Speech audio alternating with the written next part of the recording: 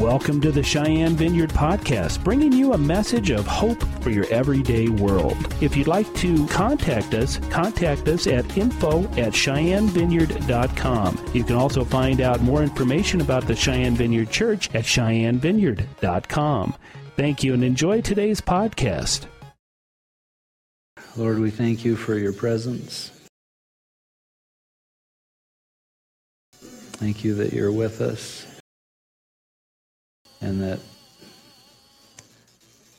there's a tangible reality to that.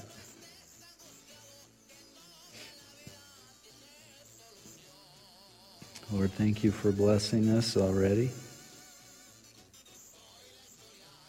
I ask that you would increase our faith, that you'd give us a spirit of wisdom and revelation in the knowledge of your Son.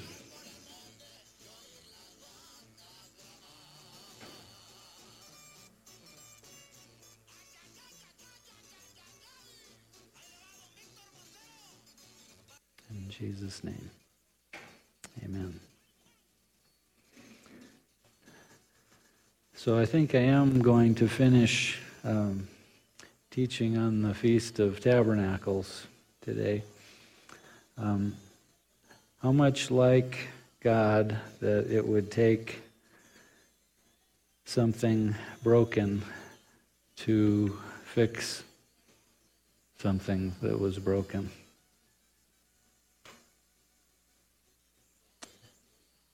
Our relationship with God, our position in the universe as human beings was completely broken. And it took Jesus being broken to fix that. And now to receive the remedy of his brokenness, we have to admit our own brokenness. Because there is no obtaining the remedy without the recognition and the admission of our own brokenness, of our need for somebody to make things right. And that's how we appropriate what Jesus did for us. And that's just the way it continues. As we grow and we need more grace, how do we obtain that grace? By admitting that we need it, right? It's so simple. But our pride gets in the way, and it doesn't want to admit that. So we end up building religious structures that allow our brokenness to continue, and so we can point fingers at other people's brokenness because it's different than ours.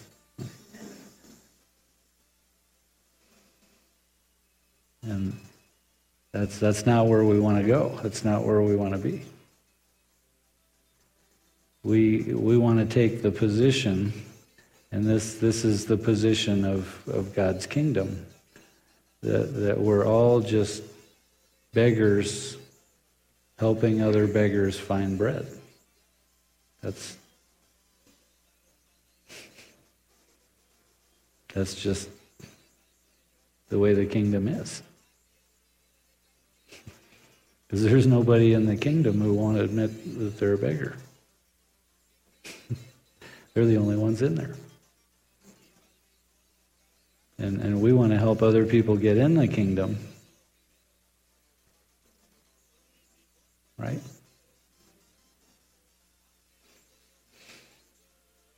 Okay. To the Feast of Trumpets. I probably shared some of this a long time ago when I started teaching on Passover back last March.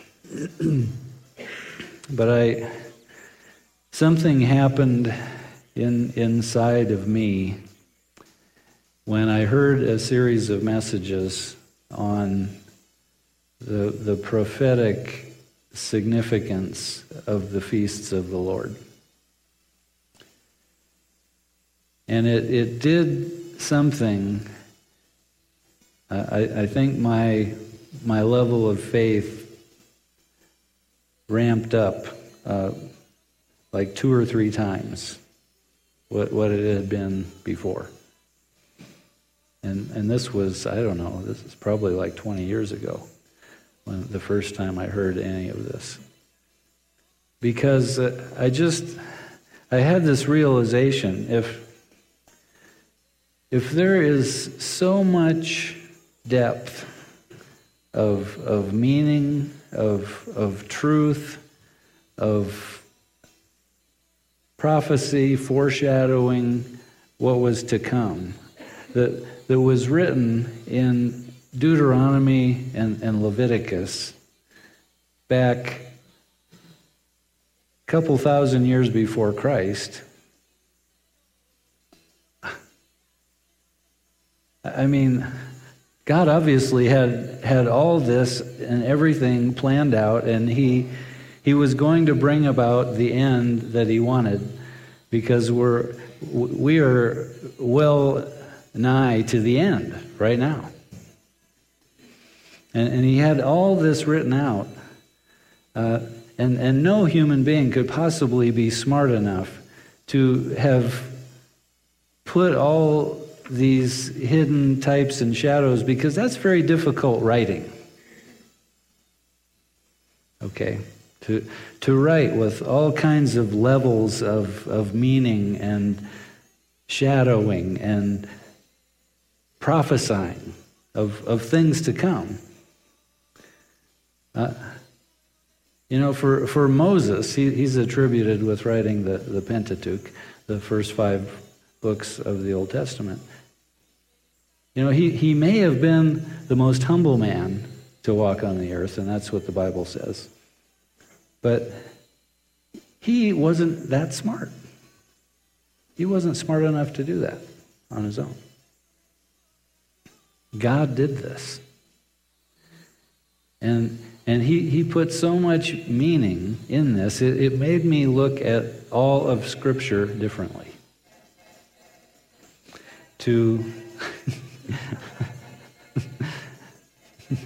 Somebody's got a call. So, anyway, we'll wait till it goes to voicemail.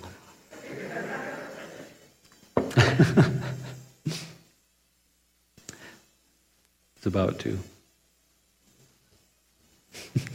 Pretty soon. Okay, finally, I think it did. So for these annual celebrations that the Lord gave to His people, for them to not only have meaning for what those people had come out of in their past, but to speak of very specifically things that Jesus would do and fulfill in His life and death and resurrection. And then not only that, but also that they would speak to the church something that was thousands of years in the future. And they would speak about what would happen in the church. That was just, it made me look at all of Scripture differently, that there's so much more here than what I know and what I understand. And I want to dig deeper, and I want to understand more of what God has put in the Bible.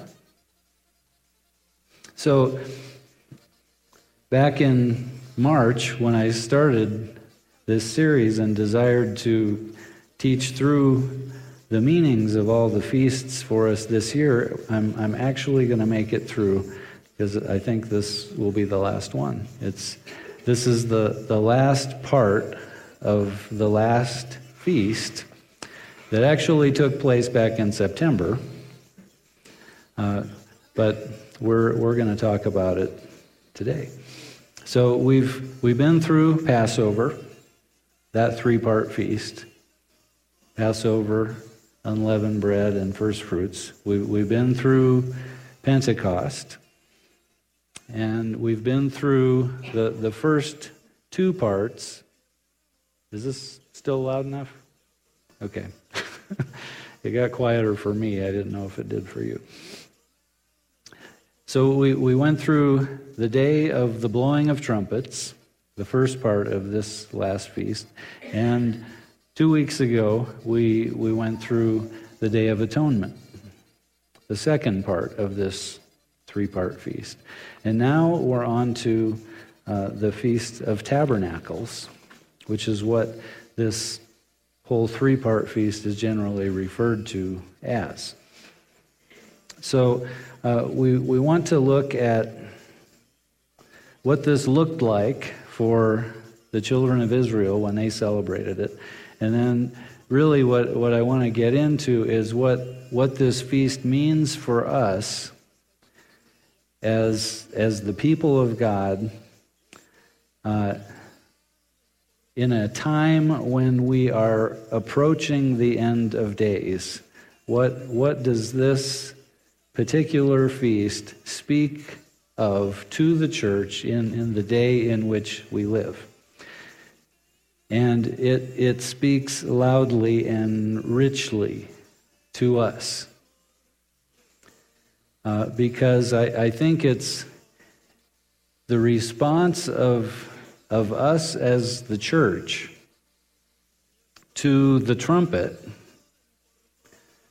and to the meaning of this part of the Feast of Tabernacles that will determine, I think, when Jesus returns.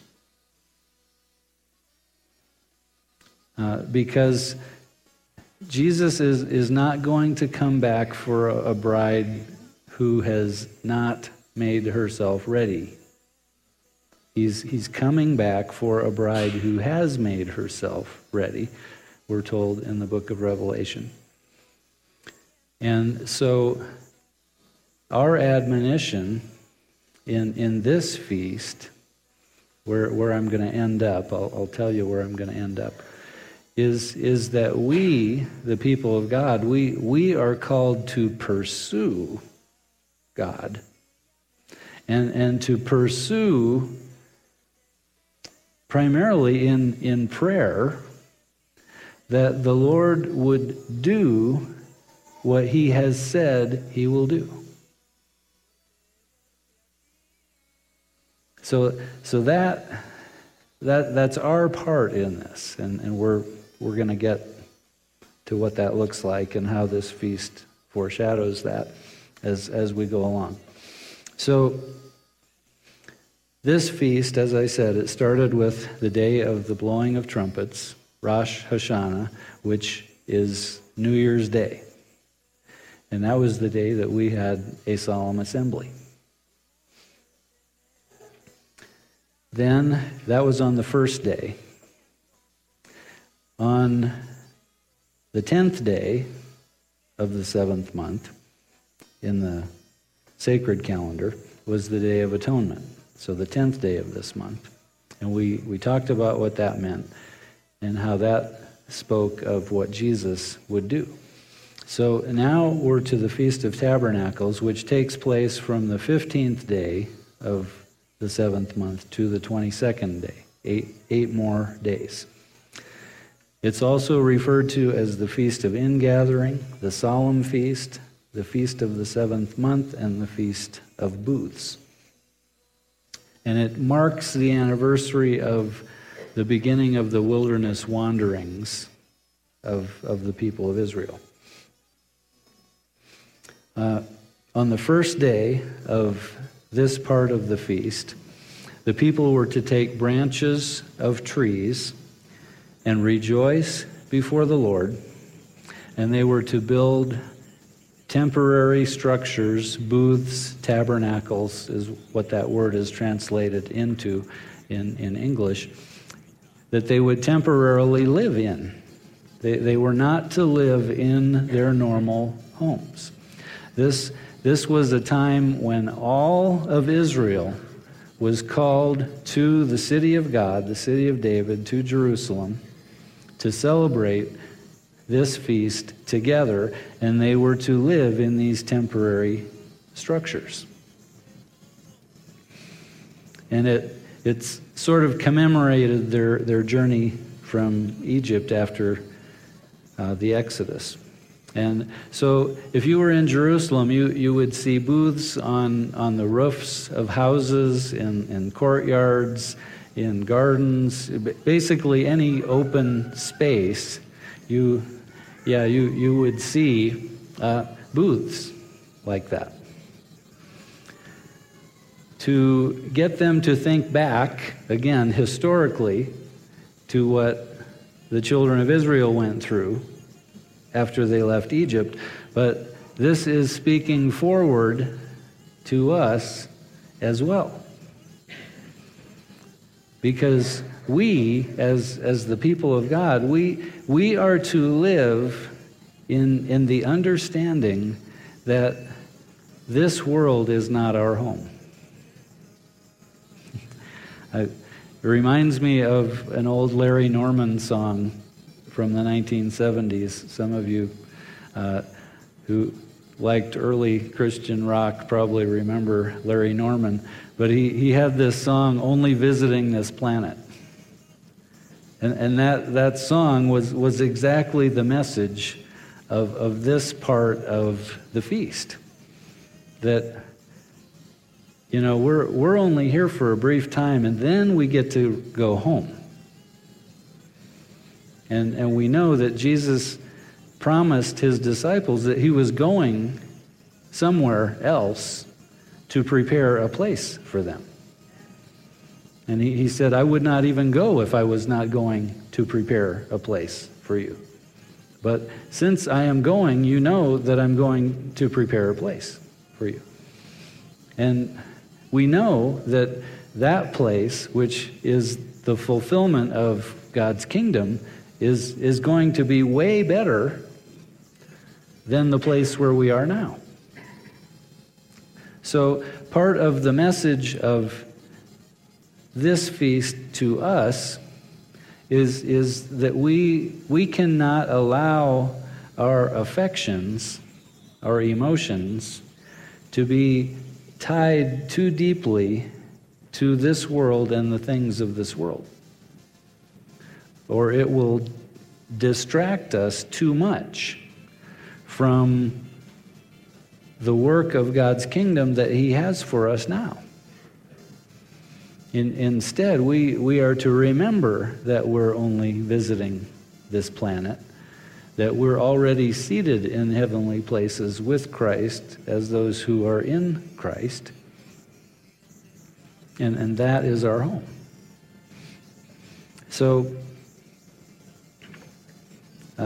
going on to what the celebration looked like for them, as with Passover and Pentecost, there were numerous special offerings, special sacrifices that took place in the 8 days of this part of the feast. And there's just one part in particular that I want to mention, and it was the sacrifice of 70 bulls, special sacrifice, over the 7 days before the last day. And the understanding of the Jewish people of those 70 bulls was that they were for the 70 nations that they understood to exist on the earth other than Israel at that time. So it was speaking they even had a prophetic understanding of this feast, that it spoke of something much bigger than just them. And the number 7 is important. When you study this feast, you see the number 7, the number 8, the number 10 quite a bit. And 7 is the number of completion. 8 is the number of new beginnings. And we have that in this feast, because the first 7 days are essentially one segment, and then the 8th day is another segment of the feast, because it has a different emphasis. The 8th day was essentially speaking of the new beginning for this new year, and how, because of the atonement that had taken place, now they essentially had a new beginning as a nation. But it even this feast even speaks more to the end, to the fulfillment of creation, because we understand that a day is as 1,000 years to the Lord. And there was a prophetic meaning to the whole story of Genesis, the creation story that took place in 6 days, and then the Lord rested. And for those of us who have a young earth view, and I really see that as the biblical view of the history of the earth. And those of us who have a strong view of creation as it was presented in Genesis, it speaks of the possibility of 6,000 years for human history, and then a new day, the 7th day, being the millennium. And that is when Jesus comes to set up his kingdom on the earth with those who have followed him faithfully. And if you take a young earth view and use the Bible as a way of gauging time, which can be done pretty accurately, we are really just entering the 7th day. We're entering the 7,000 years, the 7th day.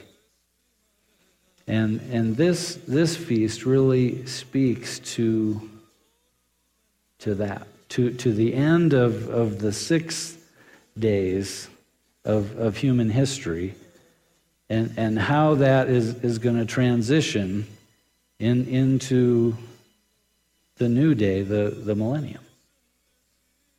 So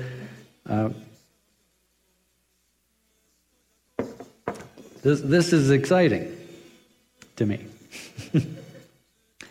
Now, when we look at the promises of God to his people, I'm going to take us back to Deuteronomy 11 just a little bit here, because we've spent a fair amount of time in Deuteronomy 10 and 11 recently, looking at how that speaks to the kind of church that God wanted.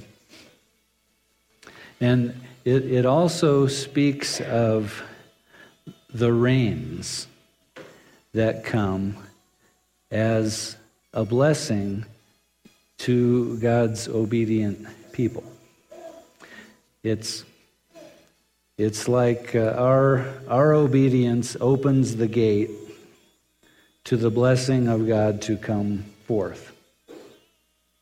And this is what is being shown in Deuteronomy 11. So let's just look at that. The land you are entering to take over is not like the land of Egypt, from which you have come, where you planted your seed and irrigated it by foot, as in a vegetable garden. But the land you are crossing the Jordan to take possession of is a land of mountains and valleys that drinks rain from heaven. It is a land the Lord your God cares for. The eyes of the Lord your God are continually on it, from the beginning of the year to its end. So if you faithfully obey the commands I am giving you today to love the Lord your God and serve him with all your heart and with all your soul, then I will send rain on your land in its season, both autumn and spring rains, so that you may gather in your grain, new wine, and oil. And I will provide grass in the fields for your cattle, and you will eat and be satisfied. Be careful, or you will be enticed to turn away and worship other gods and bow down to them. Then the Lord's anger will burn against you, and he will shut the heavens so that it will not rain, and the ground will yield no produce, and you will soon perish from the good land the Lord is giving you. So the Lord promised autumn and spring rains for the full harvest of grain, new wine, and oil. So if you remember, Pentecost was a harvest feast, but it was the early harvest.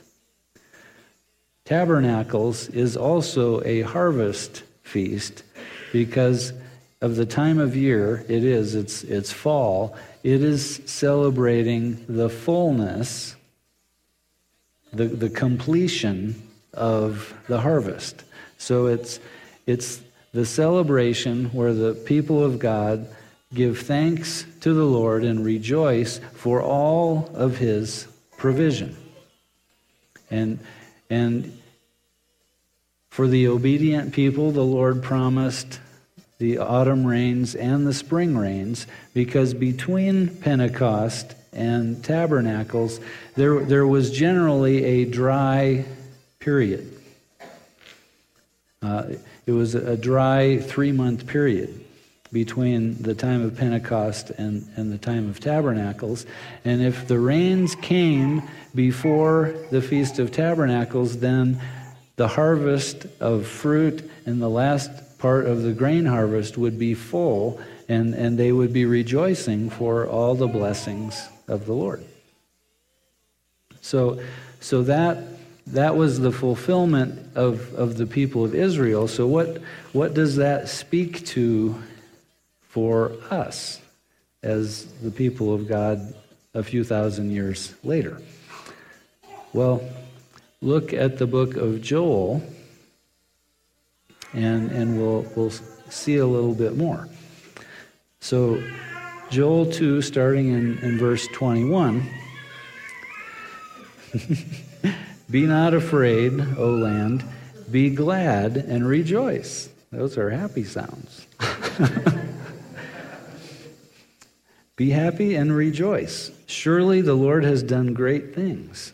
Be not afraid, O wild animals, for the open pastures are becoming green. The trees are bearing their fruit, the fig tree and vine yield their riches. Be glad, O people of Zion, rejoice in the Lord your God, for he has given you the autumn rains in righteousness. He sends you abundant showers, both autumn and spring rains, as before. And if you're reading this in King James or New King James, it would say, in the first month. And that's a key interpretation there. The threshing floors will be filled with grain. The vats will overflow with new wine and oil. I will repay you for the years the locusts have eaten, the great locust and the young locust and the other locusts and the locust swarm, my great army that I sent among you. You will have plenty to eat until you are full, and you will praise the name of the Lord your God, who has worked wonders for you. Never again will my people be shamed. Then you will know that I am in Israel, that I am the Lord your God, and there is no other, and never again will my people be shamed. So what is Joel speaking of here? He is speaking of the future. He's speaking of a time when Israel will no longer ever be put to shame. So this is a time that's very near the end of the age. And for the autumn rains and the spring rains to both come in the first month, it speaks of a double portion of rain that is going to be poured out as we approach the end of days, to which Joel is speaking. Because right after the verse where I stopped here, if we continue on, we pick up with the passage that most of us are familiar with in the book of Joel. So right after verse 27 comes verse 28, and it says, "And afterward I will pour out my spirit on all people. Your sons and daughters will prophesy, your old men will dream dreams, your young men will see visions. Even on my servants, both men and women, I will pour out my spirit in those days. I will show wonders in the heavens and on earth, blood and fire and billows of smoke. The sun will be turned to darkness and the moon to blood before the coming of the great and dreadful day of the Lord. And everyone who calls on the name of the Lord will be saved. For on Mount Zion and in Jerusalem there will be deliverance," or salvation, "as the Lord has said, among the survivors whom the Lord calls." So when we look at what this feast speaks of to the church, we understand that there is an early rain in Pentecost. And that is what we see in the book of Acts chapter 2.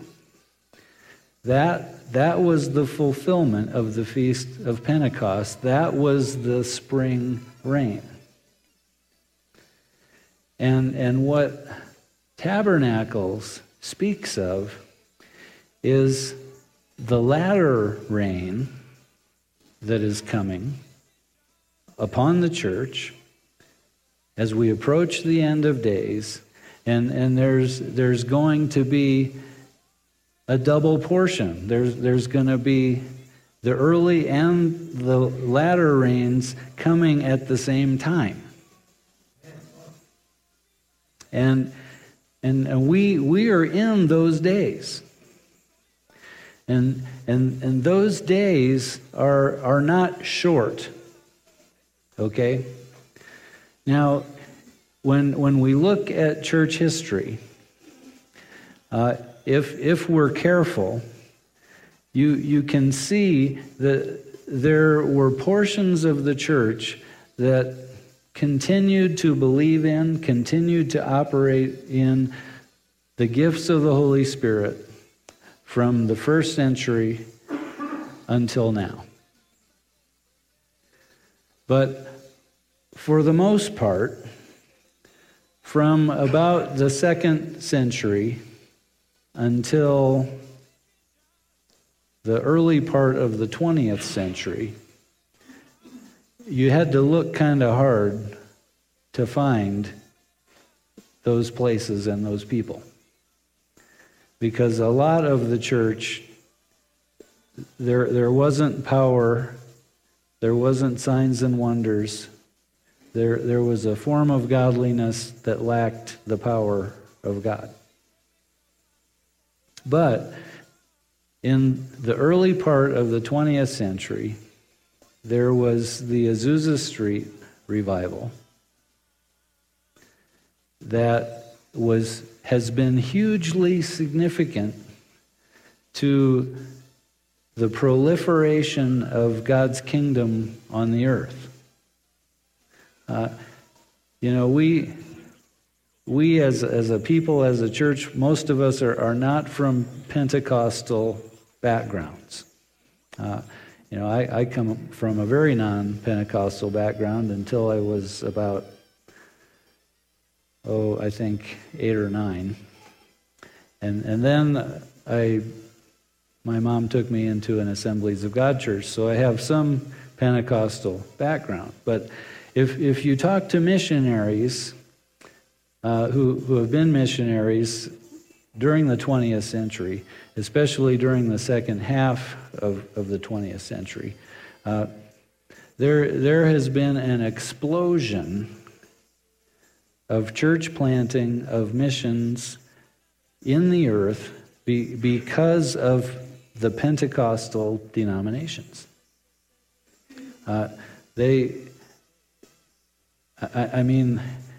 took everything that had been done before and multiplied it by about 10. It was that big of a difference because they took the power of the Holy Spirit with them out to the mission field. And when they encountered the demonic, they had at least a belief that it existed.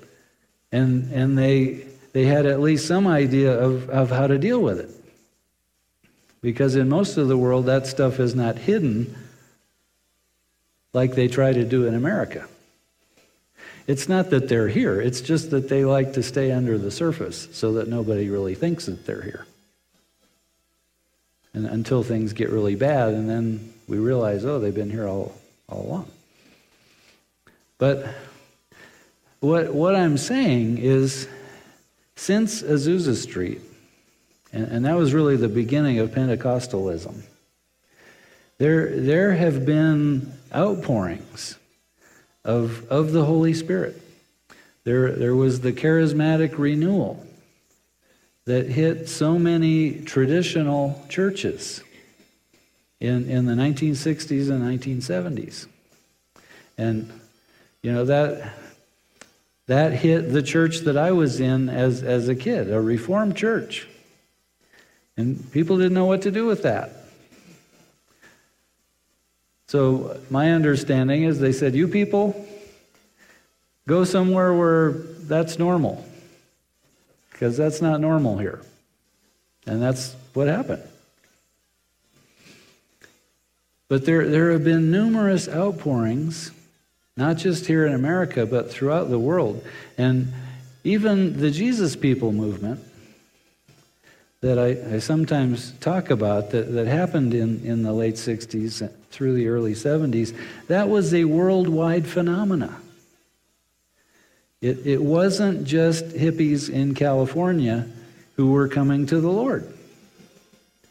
It was young people all over the world.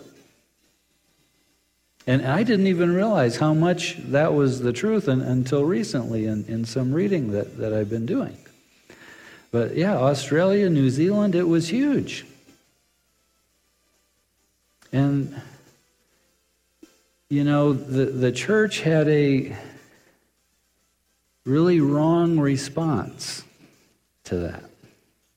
And we need to learn from the wrong response that the church had in the 1970s, because these young people with their bell-bottom jeans, their long hair, and their electric guitars came into the church that was basically suits, organs, and pianos, and the people in the church didn't know what to do. Because they had this mindset that if you're a Christian, you got to look like me. Because I'm a Christian. And I have a suit and tie on and shiny shoes, and I sing with a organ, and I sing these hymns that were written a few hundred years ago, and that's how we know that they're good, because they've stood the test of time.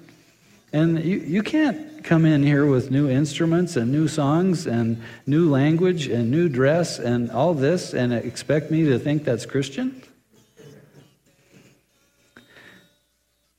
But the thing is, God thought it was Christian. And so when the outpouring that is to come hits, we have got to be fluid. I heard there's a saying in the Army these days. I hope I can remember it, because if I get it wrong, you might have to correct me, Luke. That we have to be fluid, because being flexible is not enough anymore. We got to. Have you heard that? Something like that? Okay. Well, when the outpouring of God hits, that's how we're going to have to be. We're going to have to be fluid, because being flexible isn't going to be enough. And what this feast speaks of in terms of the harvest is what Jesus talked about. Jesus said the harvest is the end of the age. And this feast speaks of a huge double portion kind of harvest at the end of the age for the church. And it's not talking about grain and fruit and agricultural products. It's talking about people coming into the kingdom as we approach the end of days. And there, in order for that to happen, there's going to have to be a great outpouring, a double portion outpouring, so that signs and wonders, they're not just going to be performed by a few people on a stage. They're going to be performed by everybody in the church, because the outpouring is going to hit everybody, and we're all going to have to learn how to operate in that power. But what I'm seeing as I study this is that there's a responsibility for the people of God to cry out for this to happen. Because there are things that God does sovereignly, and He's going to do them. Like Jesus coming and fulfilling all the feasts. That was His act of sovereignty. But there are a lot of things that God will not do unless His people cry out for Him to do it.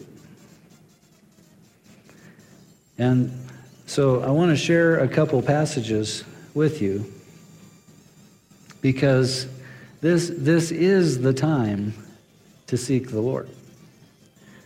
This is the time, and for us right here in America right now, we've got a lot of good reasons to really seek the Lord right now. We need to seek the Lord for Him to turn our nation and save our nation, because if we don't turn, if we continue very much further on the road that we're on, His judgment is going to come, because He hasn't changed. And the way that He treats nations hasn't changed. And if it was good enough for the Amorites a few thousand years ago, it's good enough for America in the 21st century.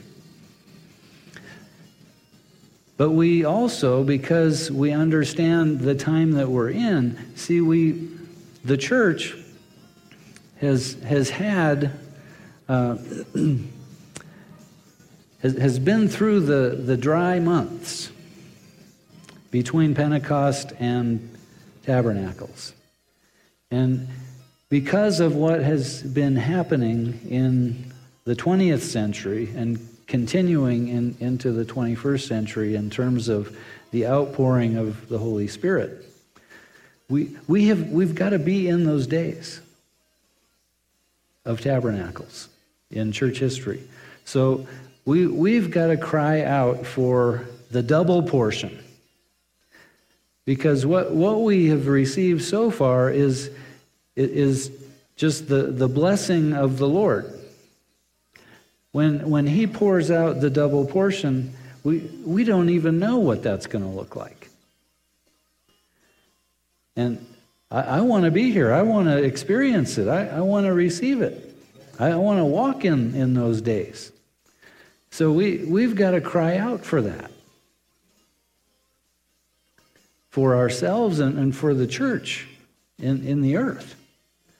So that the great harvest can come forth. And I really believe that there's a connection between the prayer movement that we have seen rise up in the world in the last 20 years and the outpouring that we're waiting for. Because the focus of much of the prayer movement, the 24/7 prayer centers that have sprung up all over the world in the last 20 years, and hardly anybody had ever even heard of one until the last 20 years. But there's a connection between that prayer movement, the outpouring, and the bride making herself ready.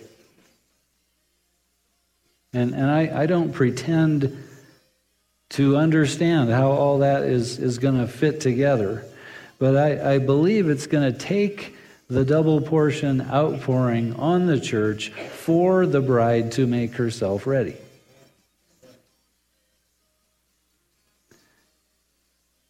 But I also believe that we're not going to see it or receive it unless we're in a place of crying out for it. And I believe that when the outpouring comes, it's going to start like rain. And you know, a drop here and a drop here and a drop there, and just like how when a raindrop hits you and it's just starting to rain and nothing's wet yet, and you feel a drop on your head, and that's how you know it's starting to rain. And I think those people, those places that are crying out with intensity are going to be those first drops where the double portion rain starts to come. And then in a while, it's going to be a deluge, like the days of Noah. And you won't be able to get out of it. You're going to get wet. But I want to be a place where the rain starts.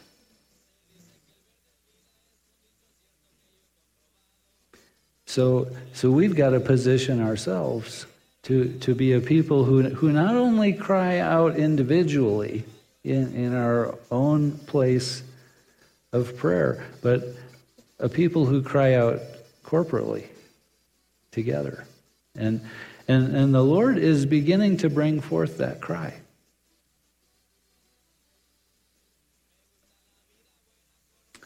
So, you know, that's really... I didn't share with you those couple of scriptures yet. Zechariah 10, verse 1, ask the Lord for rain in the springtime. It is the Lord who makes the storm clouds. He gives showers of rain to men and plants of the field to everyone. In Hosea 6, verse 3, let us acknowledge the Lord. Let us pursue to know him. As surely as the sun rises, he will appear. He will come to us like the winter rains, like the spring rains that water the earth. Because the last part of what this feast speaks to is the return of Jesus. And that, I mean, that's the most awesome part of the whole thing. But the thing is, we're not going to get there until we come through what I've been talking about. The double portion of rain and the outpouring of the Spirit and the great end-time harvest. Now, let's close with an account of Jesus during the Feast of Tabernacles in John chapter 7, because I think this is significant. What Jesus said here in John 7, starting in verse 37. Now on the last day, the great day of the feast, which would have been the 8th day of the Feast of Tabernacles, the 22nd of the month. Now on the last day, the great day of the feast, Jesus stood and cried out, saying, if any man is thirsty, let him come to me and drink. He who believes in me, as the Scripture said, from his innermost being shall flow rivers of living water. But this he spoke of the Spirit, whom those who believed in him were to receive. For the Spirit was not yet given, because Jesus was not yet glorified. Some of the multitude, therefore, when they heard these words, were saying, this certainly is the prophet. Others were saying, this is the Christ. Still others were saying, surely the Christ is not going to come from Galilee, is he? Has not the Scripture said that the Christ comes from the offspring of David and from Bethlehem, the village where David was? So there arose a division in the multitude because of him. And we know that when the kingdom comes, it's like a sword. There's division. Because when the kingdom comes in power, you're either in or you're out. There's no maybe. There's no sitting on the fence. You're either with the kingdom or you're outside the kingdom. And that's part of what Jesus was showing here. He was illustrating with reality what was going to happen in the time of the true Feast of Tabernacles. There's going to be a division. But he also is giving us a clue. If you want to have rivers of living water flowing from your innermost being, what do you have to be? Thirsty. Psalm says that to the thirsty the Lord gives drink, and to the hungry he gives food. If we're just satisfied with our life, and we're satisfied with where we are in the kingdom, and we're satisfied with where the church is in our day, are we going to get there? No, because we're not thirsty. We're not hungry. And it's to see this is really part of what I was sharing last week about being confronted by the Lord about where we are, where the church is, where I am, where we are. It's this. This is the solution. It's seeking the Lord. It's being hungry and thirsty. Because he has never given his best stuff just randomly. He is not random.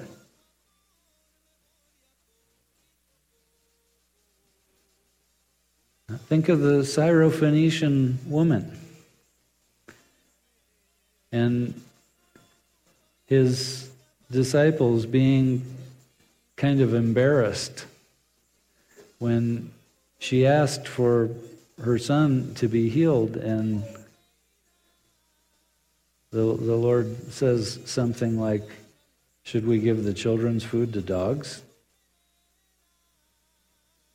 And I think the disciples, I can see John stepping on Peter's foot. Did you hear that? Can you believe he said that? But she pressed in. And she had the right answer. She said, yeah, well, even the dogs get to eat the crumbs that fall off the table. And Jesus said, okay. If that's how bad you want it, then here it is.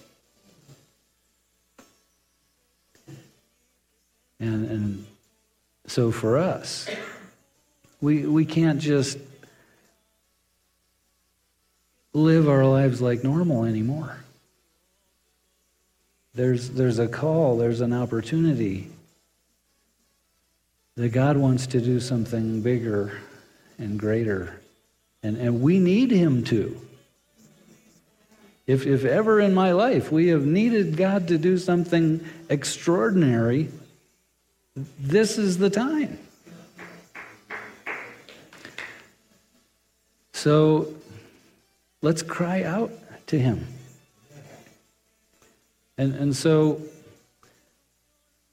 I just want to wait on the Lord a little bit. And I want us to be what Jesus said the church was supposed to be. A house of prayer for all nations.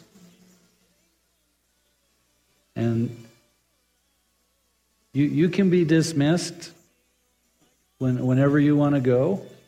I really don't know how long the Lord wants us to pray, but I believe he wants us to pray right now. So if the Lord puts something on your heart to pray, then I want you to come up and pray. And no stories, I want prayers. And I'll start.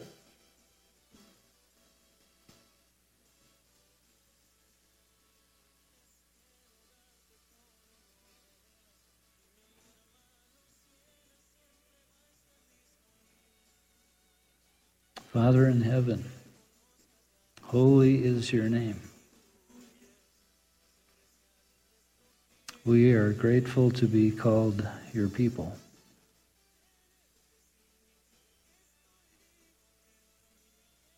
And we are extraordinarily in need of you in our nation right now. And we, individually and corporately, we confess our extraordinary need for you to do a work of heaven in our hearts. Lord, I ask that you would, by your grace, give us hunger and thirst for you and for your kingdom, to see your kingdom come forth. to know you as we have not known you. To know you as the people that Daniel talked about, who know their God and do exploits. God, that's what we need.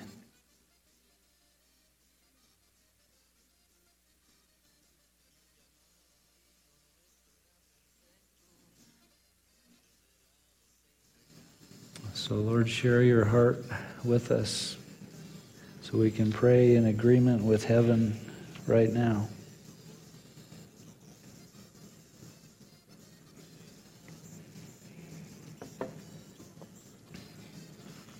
See, this is the feast that the church has yet to fully enter into.